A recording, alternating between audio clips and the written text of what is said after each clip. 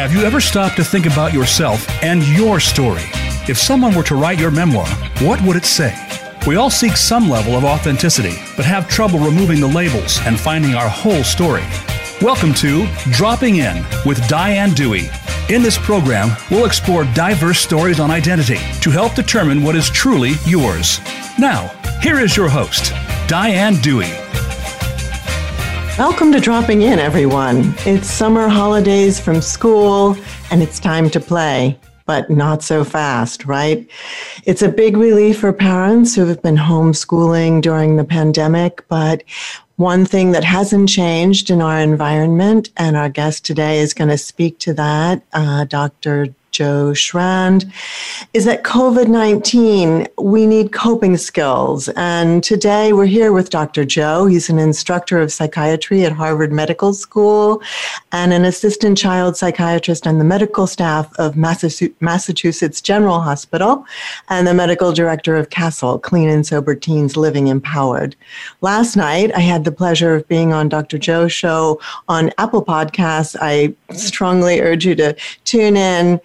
Dr. Joe, you are just so genius at uncovering things, and we're delighted to have you. So welcome. I am delighted to be here, Diane, and I certainly couldn't uncover things without you. So thank you so much for being on the show last night. It was great hearing your story and your own course of discovery was amazing.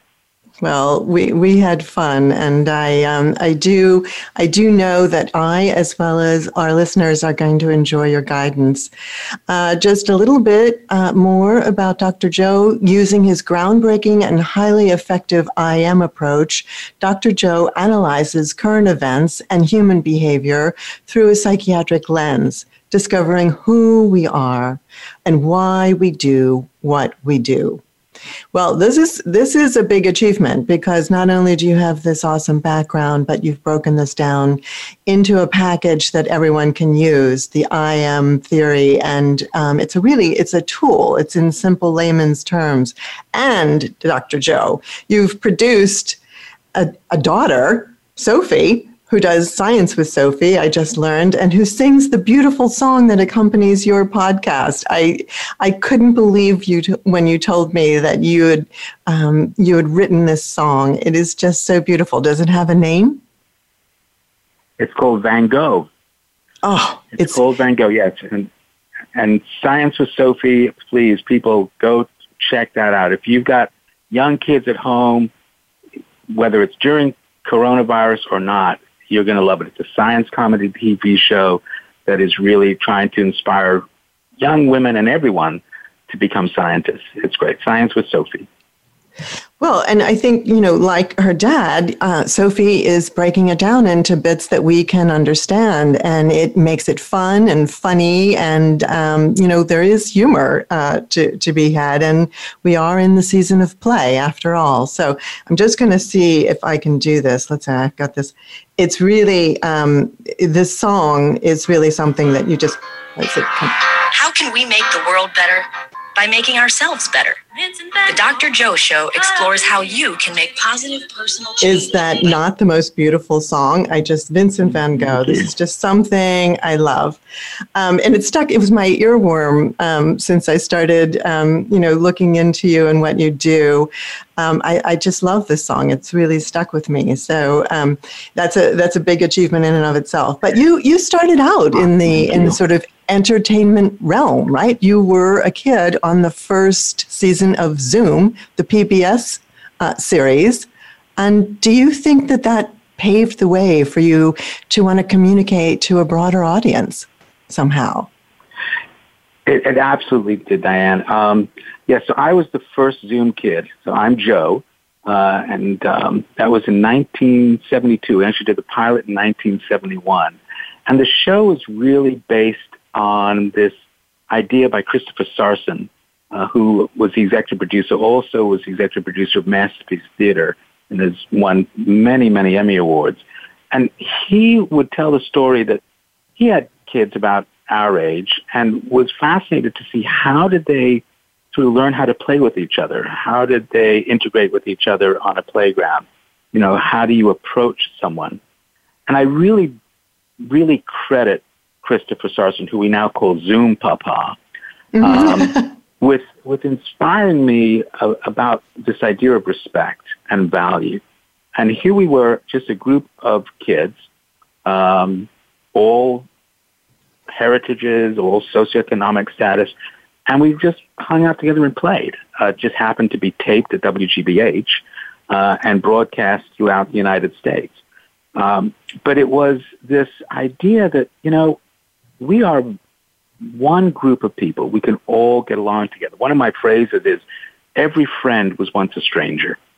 Mm-hmm. Every friend was once a stranger. And we have an opportunity in the world to go from strangers to friends, just treating each other with respect and value.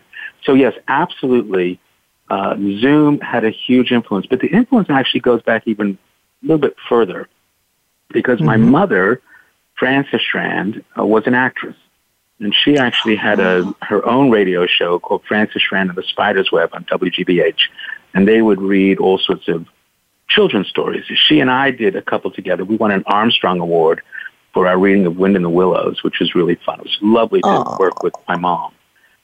Sure. And my dad, Hyman Shrand, was a pediatrician. And I would go into his office in the days long before HIPAA and just sit with him and learn about medicine. So I knew I was going to do one of those two things. I was either going to be an actor or be a physician. Although there's a joke that my parents used to say to me, Joe, you can be whatever you want as long as it's a doctor. But that's an aside. So those were the things that inspired me. Yeah, and I think continued to generate a lot of, energy for you. I think you synthesized both sides. I don't think you had an either or choice there. You became, musician and doctor, but musician doctor. It's really very cool. All of and I do think that music and physics have commonalities. I did notice too that Zoom encouraged children to turn off the TV and do it. Well, this is is great advice. I also think that this concept of respect, the way you're pronouncing it is the way we all do, respect. And I love that, a friend was once a stranger, but the respect. So respect, the word, when you break it down to R.E.S.P.E.C.T, this is fundamental to your thinking as well, right? You take another look rather than inspect or criticize or judge. You reflect, you respect another person, and I wonder if you'd be kind enough to just give us, your view when you're just introduced to someone. As you are here at Dropping In, if you just give us the intro to the I am theory. Sure.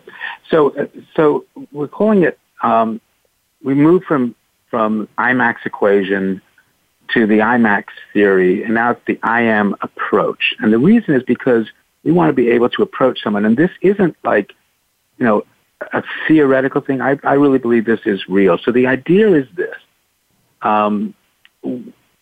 What if we start looking at everyone as simply doing the best they can at every moment in time? This is your current maximum potential. This is who I am, and I matter. And we have spent so much time, especially in medicine, pathologizing, saying somebody is sick. This is why you're here. You're broken. There's something wrong with you. You have a disease. We're going to treat you and fix you. And just think about how would that really influence someone's self-image if they think other people see them as sick and broken. So the I am approach, I really started developing this back in 1982 when I'd finished career in theater. I was still a young kid. I'd graduated from college. I had my own theater company for a little bit up here in Boston. And then I went back to New York and started working for CARE and realized as I was doing fundraising and going overseas for CARE that I was doing medicine wholesale. But I wanted to do it retail. I wanted to actually work with the people. So I know it's a long story to get there, but here's how it started. So I was taking physics, I hope the listening audience is still awake, because whenever I say physics, people immediately fall asleep. Well, we could set it to music. We could set it to music, right? In physics, the symbol capital I stands for potential current, for electricity. And I thought, what if we just flip it upside down and we call it a current potential? And we start looking at everyone at a maximum current potential, just doing the best they can at this moment in time with the potential to change in the very next second to another best they can. And we are always influencing, responding to 4 domains. Your home domain. I mean, no one can argue that your home has had an influence on who you are. And listening audience, Diane and I got a chance to chat about her growing up years and her home domain and how that has influenced her doing dropping in all these years later. So the home domain has an influence. Then there's the social domain, which is everything other than your home. Home is given a special place because it's so important, but then there's the rest of the world, which is also pretty important. These 2 domains are outside, your home and your social domain. But there are also the 2 internal domains, your biological domain of your brain and body. Am I hungry? Am I tired? Am I digesting my lunch? And then what I call the I see domain. How do I see myself? How do I think other people see me? Human beings are very interested in what other people think or feel. We call that empathy, how you're feeling. What we really want to know is, what are you thinking about me? So when Diane asked me to be on her show, it affected my I see domain, right? I started to feel more valuable. Something in my social domain, Diane, had influenced my I see domain by saying, come on the show, which then influenced my biological domain, which made me feel great. So these domains interact all the time. And this is the oxytocin, right? That's flooding through your system, and mine too, for having our fun time. Yes, and sorry to interrupt. Go ahead. No, absolutely. That's right. It's called. So the chemical that gets flooded through is oxytocin, not OxyContin. You can talk about the opioid crisis later, but opioid crisis is also part of the IM, right? Mm-hmm. So the thing is, the IM never said that you have to like your IM.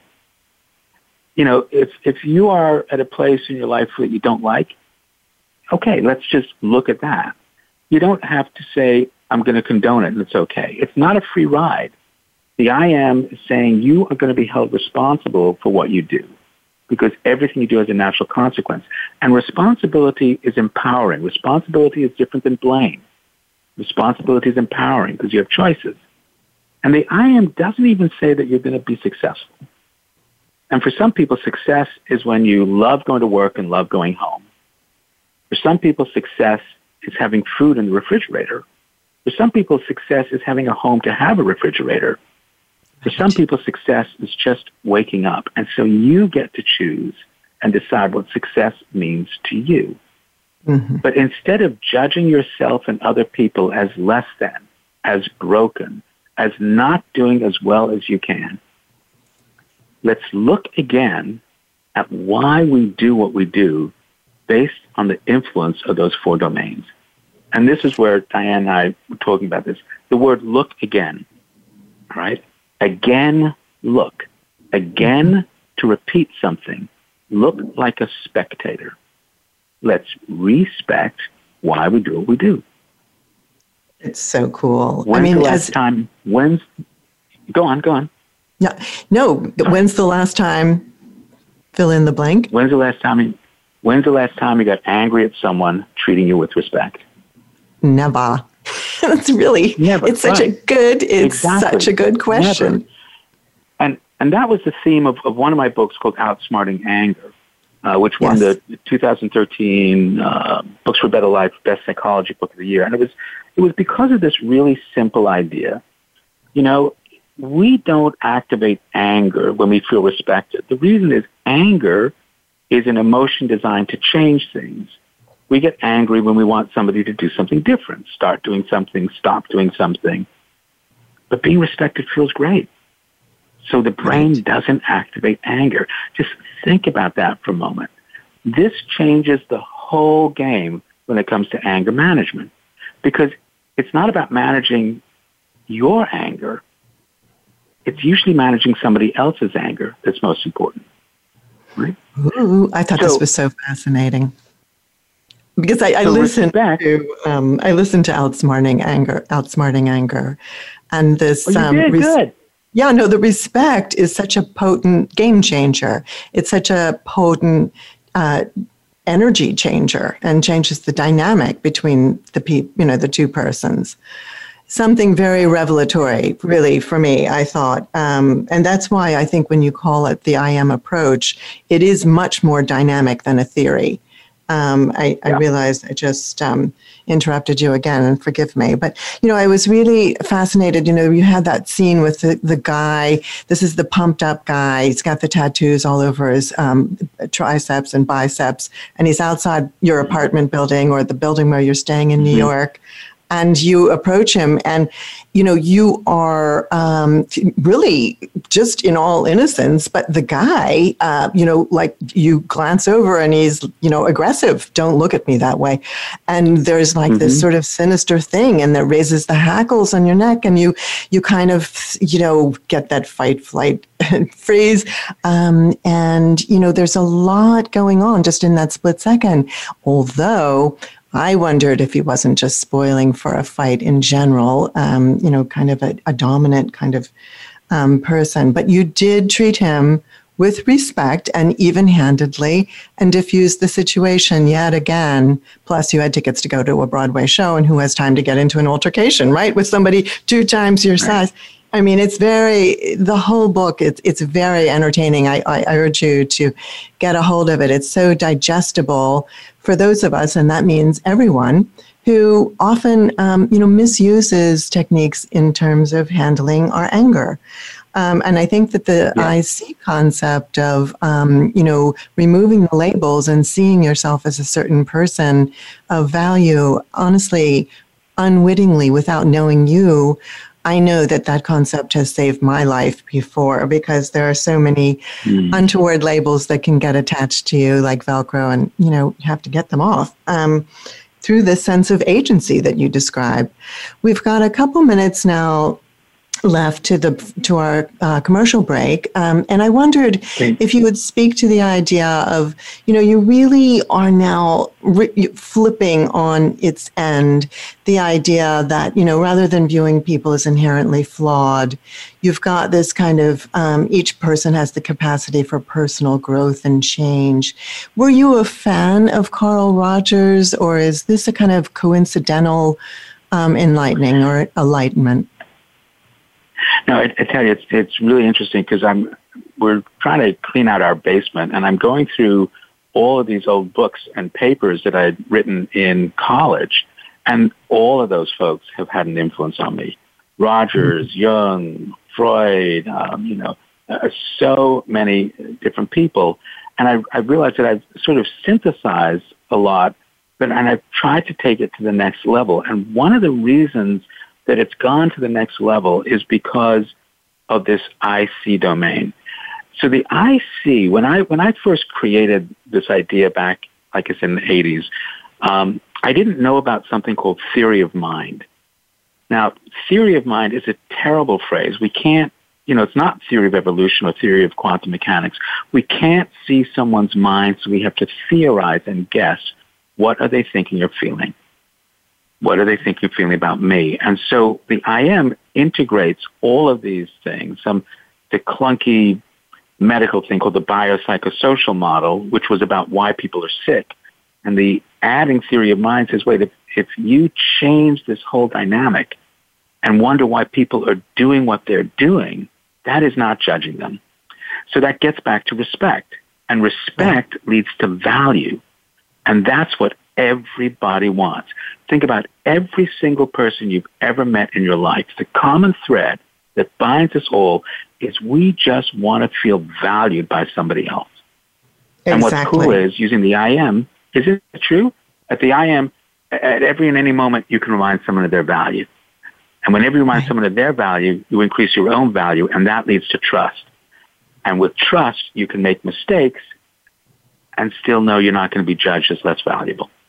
And you feel much better all along. I mean, I think you feel good. You have a much better feeling in this exchange, right? I mean, it just feels better. And you feel better because we're social animals. Right. And it is critical for us to be valuable. Critical. So, we can get into that. We will get into that. Thank you. We're going to go for a commercial break now, but when we come back, we're going to talk about being a social animal versus where we find ourselves largely today, and that is at home, in the home domain. Don't go away. We'll be right back on Dropping In with Dr. Joe Shrand.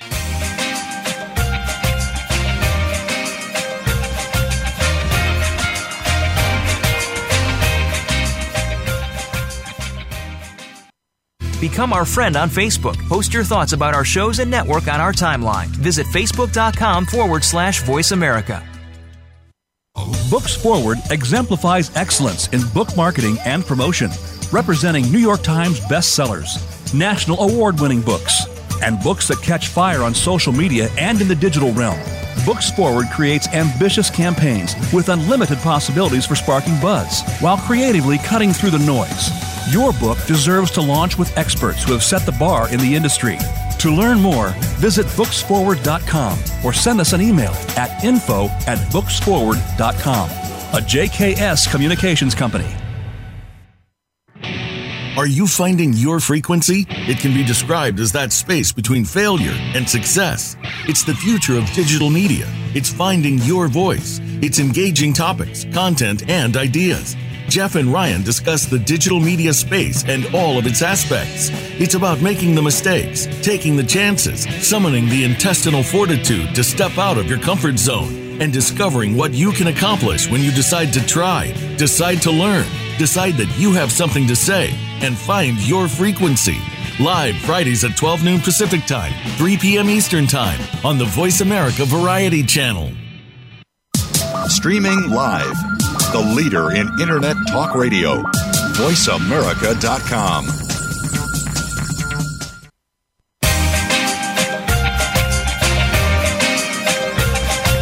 You are listening to Dropping In with Diane Dewey. We'd love to hear from you if you have a question or comment about the show. Send us an email to ddewey@truenordmedia.com. That's the letter D, Dewey@trunordmedia.com. Now, back to Dropping In. Welcome back, everyone. We're here with Dr. Joe Shrand. And during the break, we were updated on Dr. Joe Shrand's resume. And it is true now, Dr. Shrand, Dr. Joe, as you are called on your eponymous podcast, I urge everyone to tune into. You are Chief Medical Officer at the Riverside Community Care, which is a very extensive organization. And you also, this coming together, this melding of sides of the brain and all kinds of skill sets also comes together in some work that you do with a theater company. And tell us about it. Yeah, so we were talking earlier about, and we're dropping in, the theme is about how your identity formed and, all this wonderful exploration that you're offering people, Diane, with, who we are. And this is also part of what I just love, the synergy, because what you're exploring is also what we explore, who I am, why I do what I do. So I told you about my parents. My mom was an actress, my father was a physician.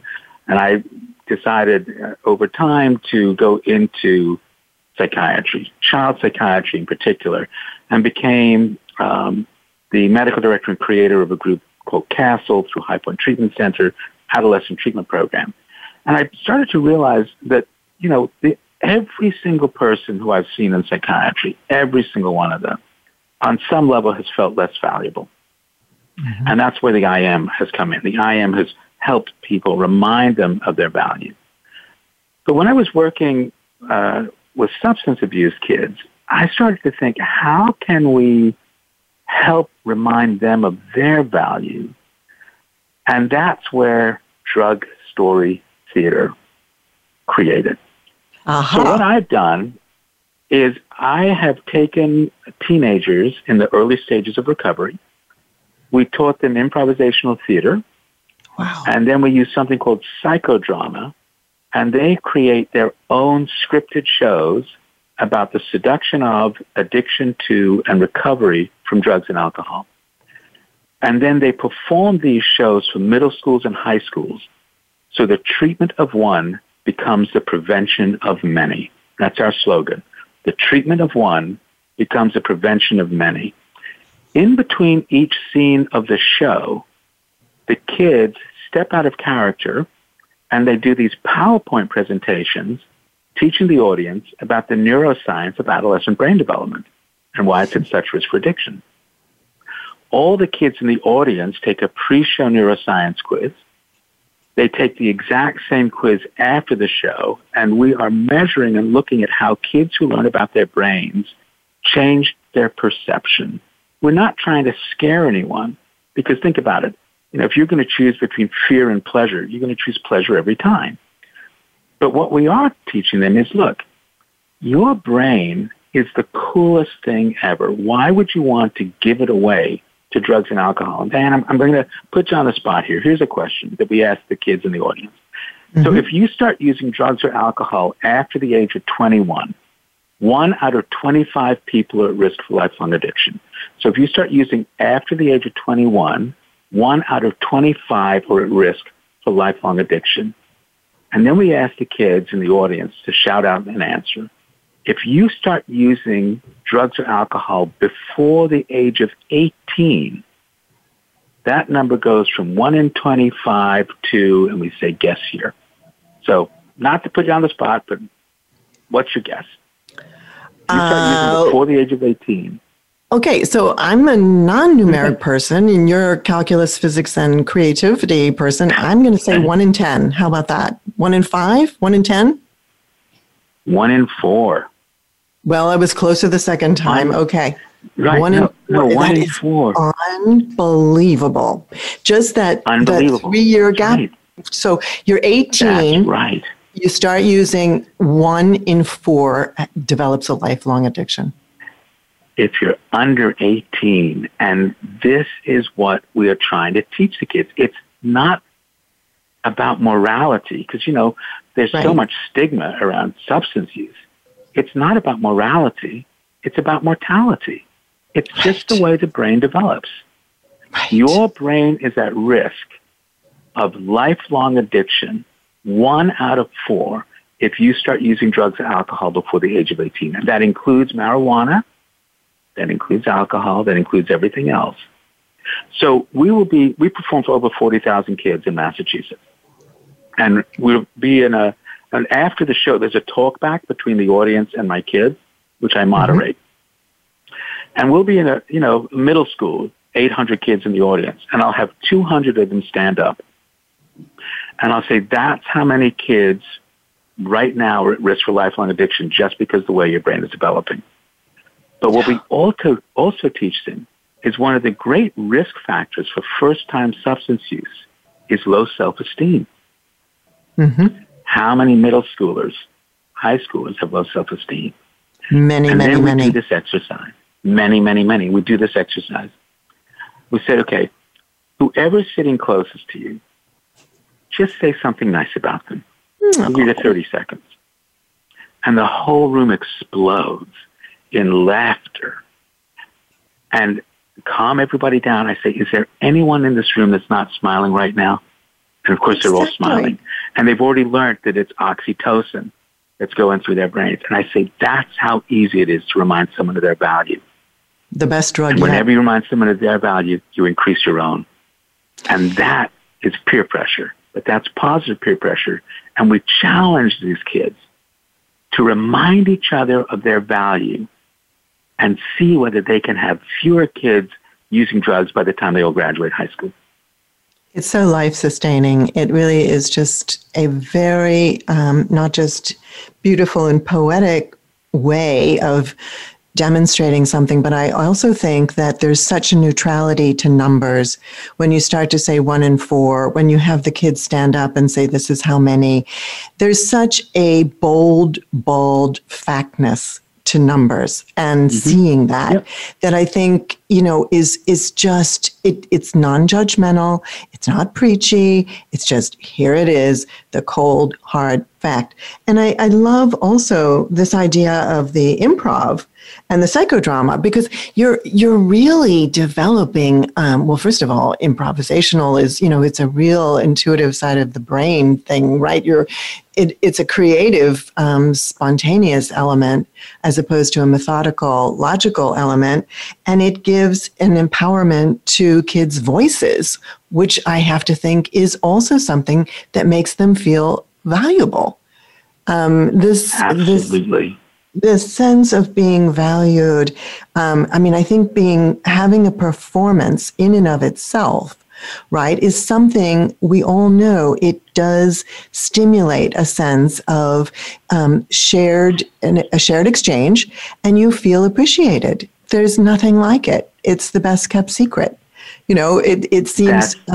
It seems counterintuitive, but the best thing to do for your self-esteem is to get up on a stage and start talking to people, and see your response and feel your response. And it takes courage, it takes a risk, but you're facilitating that risk, and that just sounds like a really awesome project.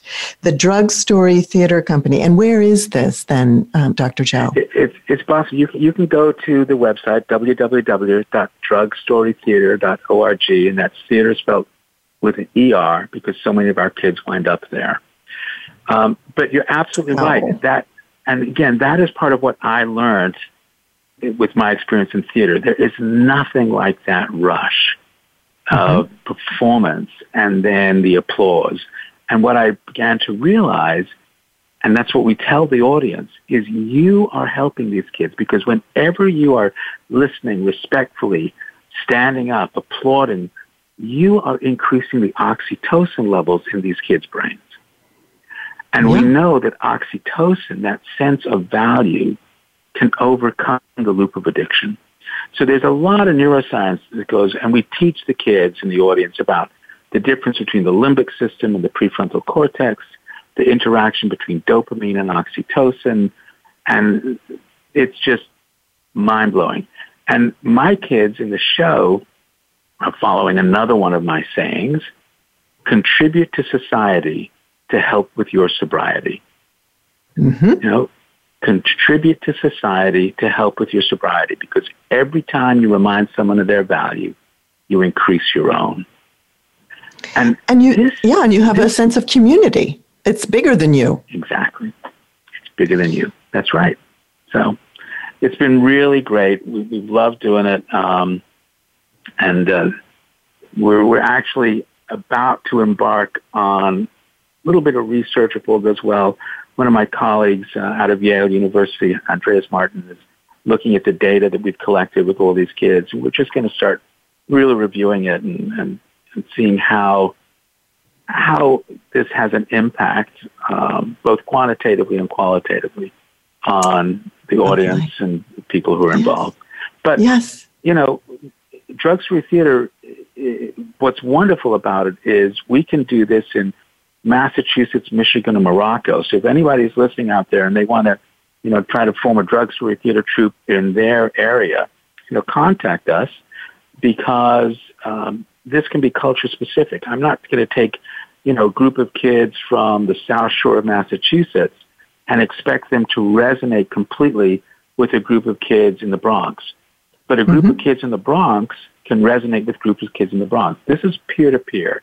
And it is so much more powerful for a kid to be listening to another kid than some, white-haired old guy like me. So, well, I'm in your corner, so I am not. I just think that this idea of acting locally, though, and Morocco, Michigan, Massachusetts, it can be another state without an M beginning. I just love the idea that you could spread out this network of the circulation of just really positivity.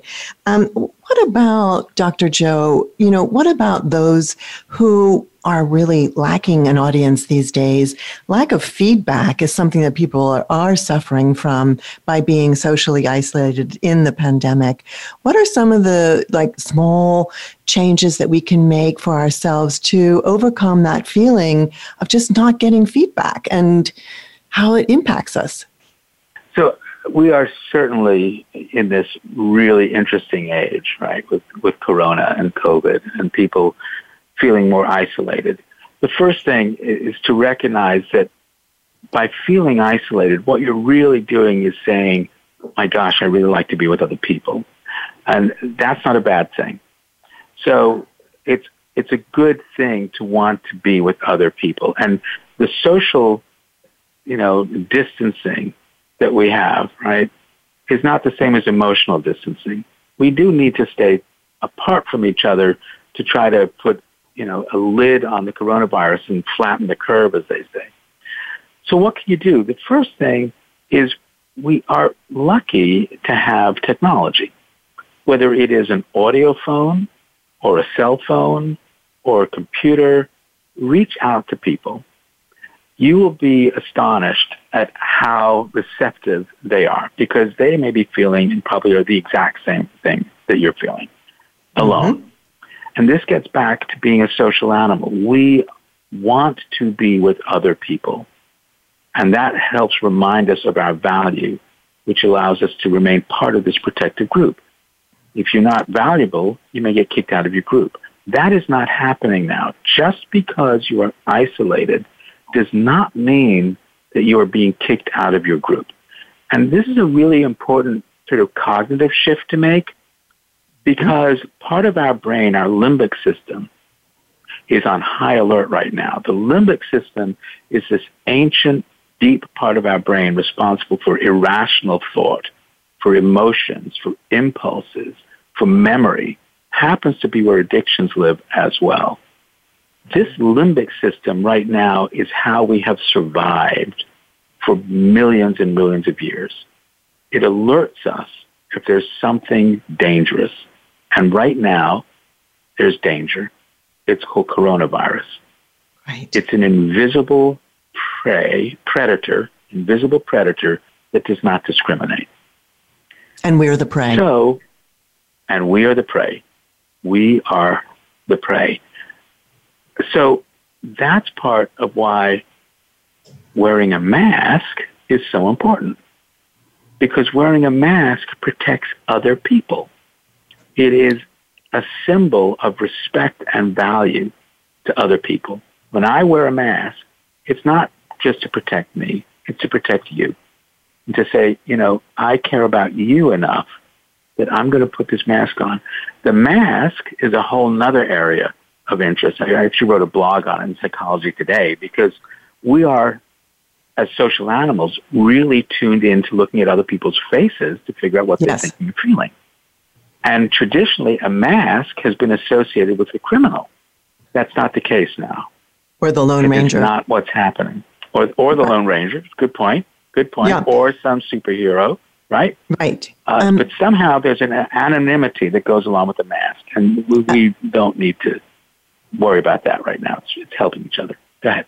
I think that the fact that, this emotional network that we are able to maintain, it disregards the mask. In fact, the mask is a statement of emotional caring. But it's interesting, and we've got to cut to a break here in a little bit, in a couple seconds. You're talking about reading people's expressions, and that's part of theory of mind, which is really empathy, knowing what other people are feeling.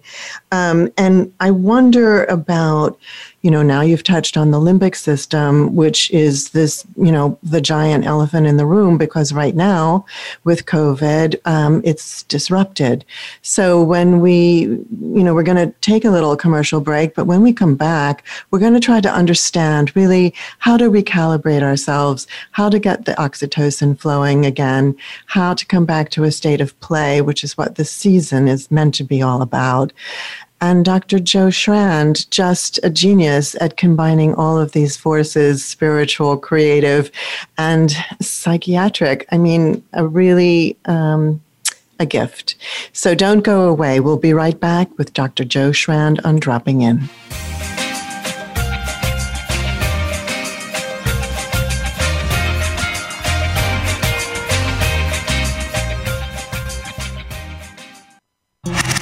Voice America is on your favorite smart speaker. If you have Alexa or Google Home, go ahead and give us a try. Hey, Alexa, Play Finding Your Frequency podcast on TuneIn.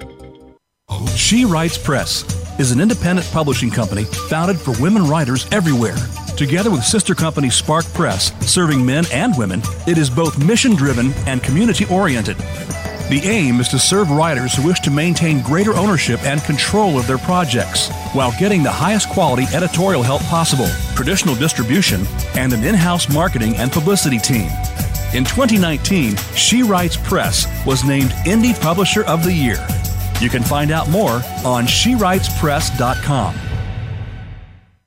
Planning for college? Tune in to Getting In, a college coach conversation for tips, techniques, and insider perspectives, hosted by Elizabeth Heaton, a former admissions officer at the University of Pennsylvania, and featuring her fellow admissions and college finance experts from Bright Horizons College Coach. The show shares what colleges are really looking for and how to highlight your hard-won achievements for the best chance at success. New episodes air every Thursday at 4 p.m. Eastern Time, 1 p.m. Pacific Time on the Voice America Variety Channel.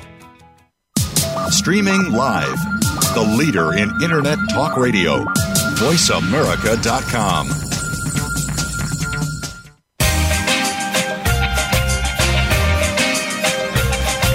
You are listening to Dropping In with Diane Dewey.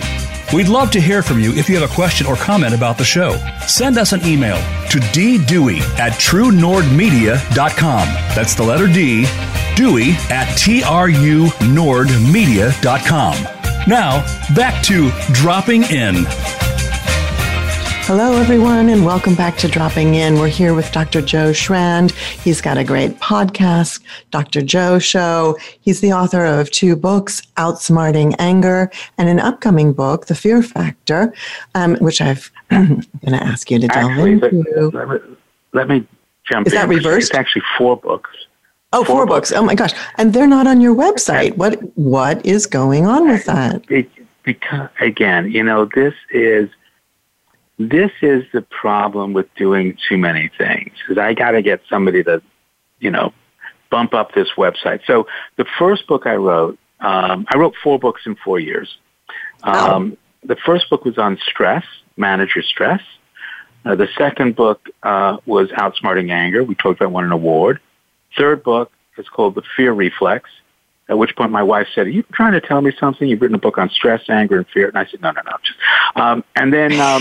And then the fourth book is called Do You Really Get Me?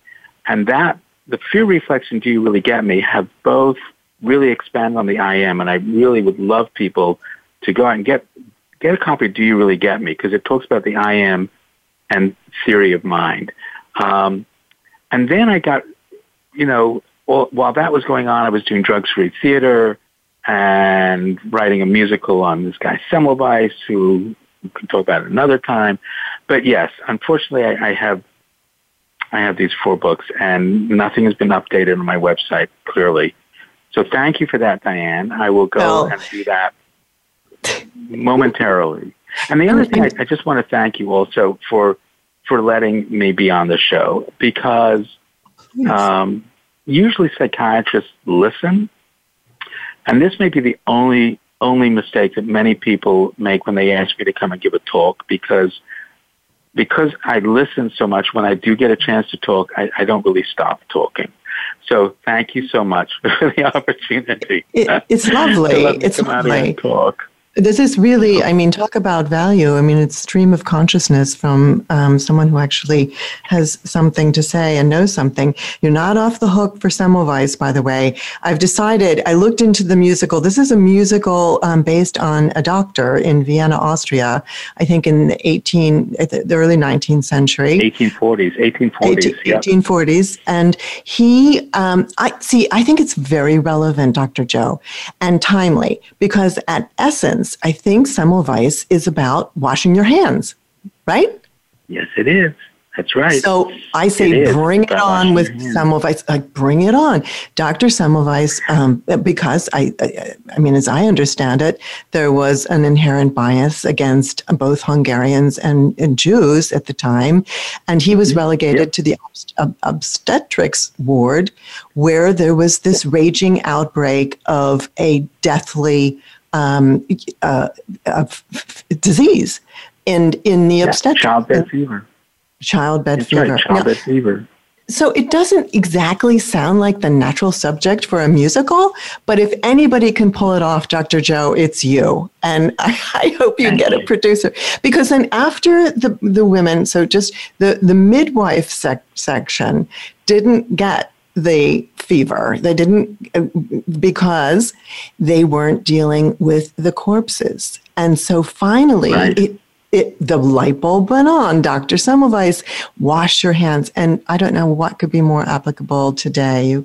We've got to wash our hands. We've got to wear a mask. And let's go back to what we were talking about before the break. The mask, it inhibits us, right? I don't even feel like myself wearing a mask. I do so religiously, but it does strangely curtail a sense of emotional like connectivity and empathy, and your hot topic of theory of mind.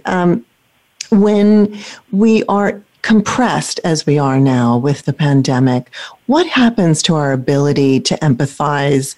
What happens to our theory of mind abilities to read and to absorb and osmose other people?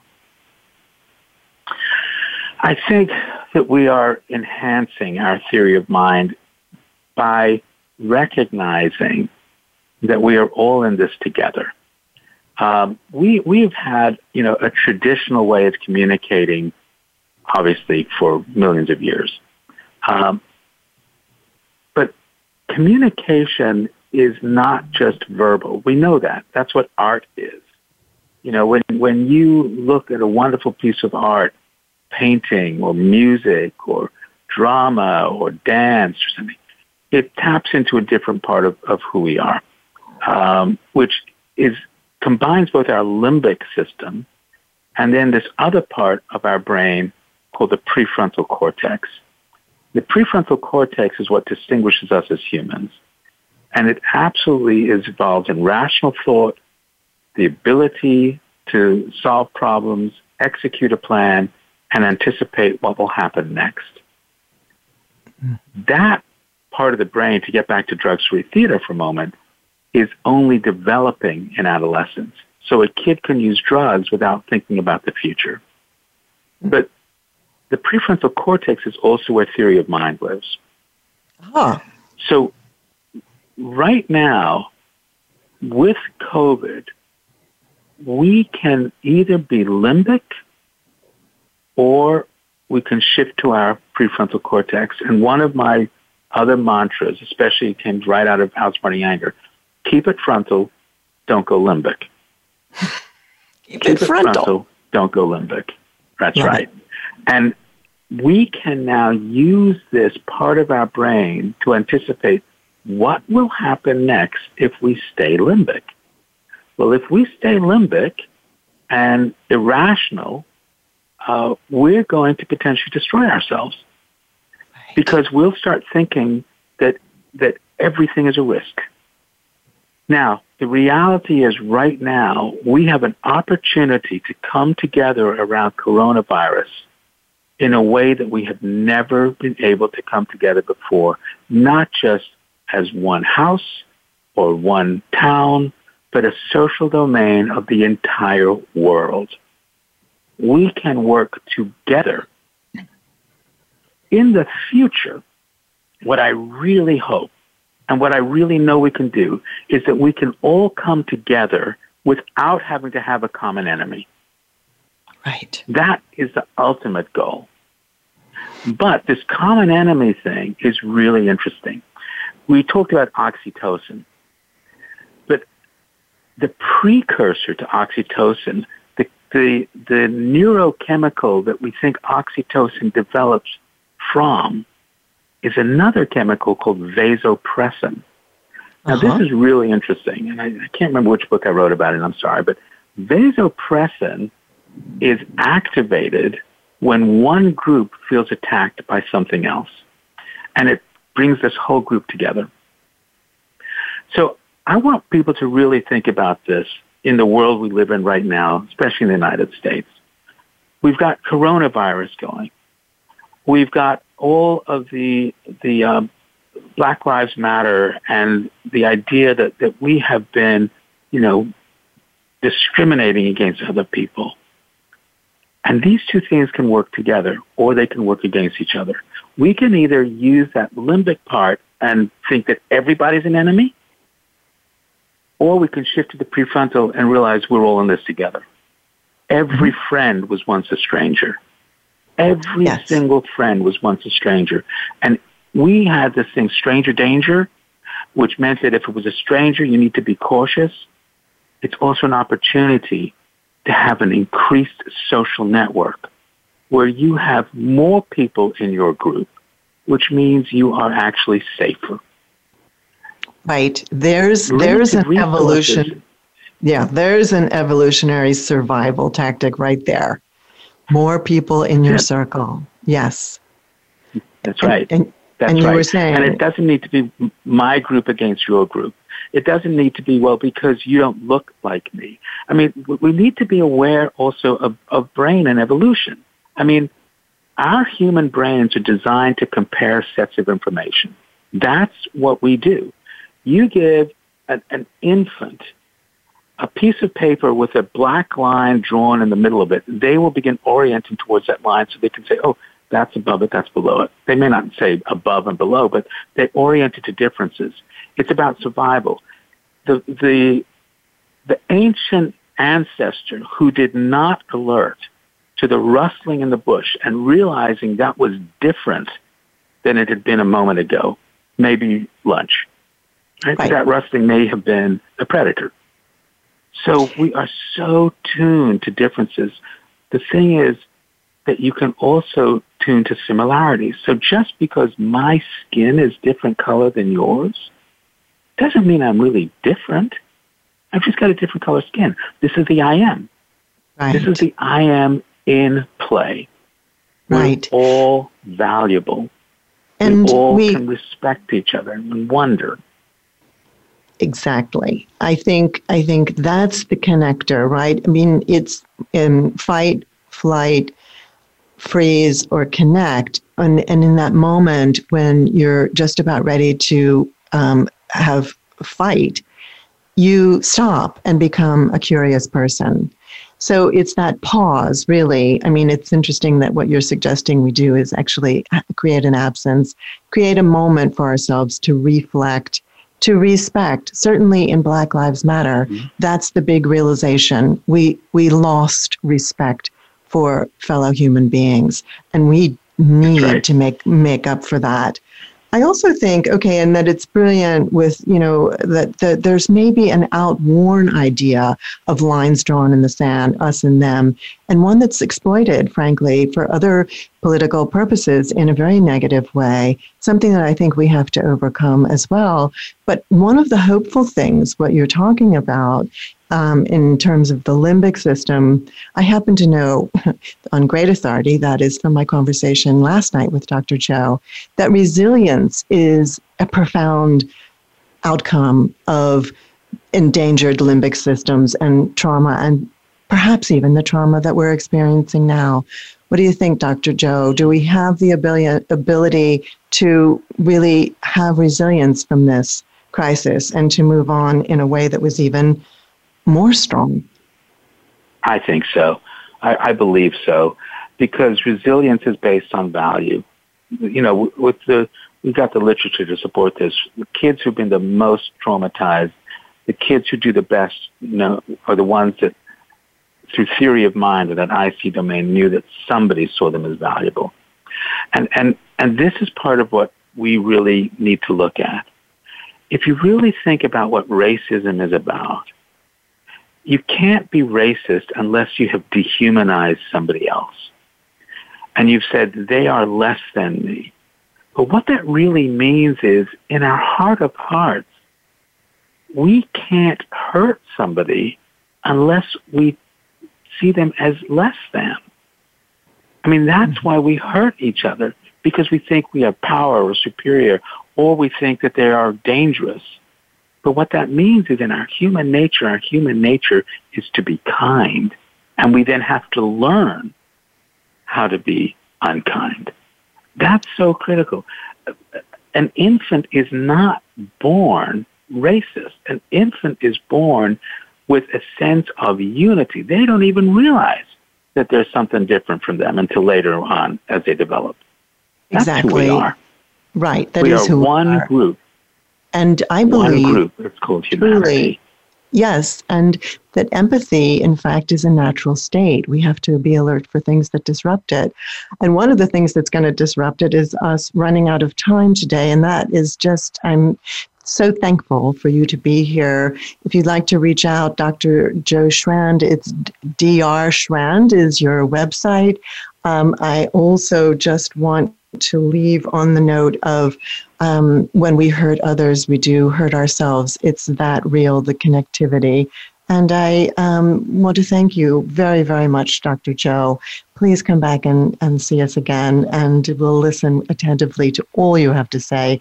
Thanks very much to our listeners and to our engineer, Matt Widener, and producer, Robert Giolino. Till next week, everyone, remember to respect yourself and others. Be well, and thanks for dropping in.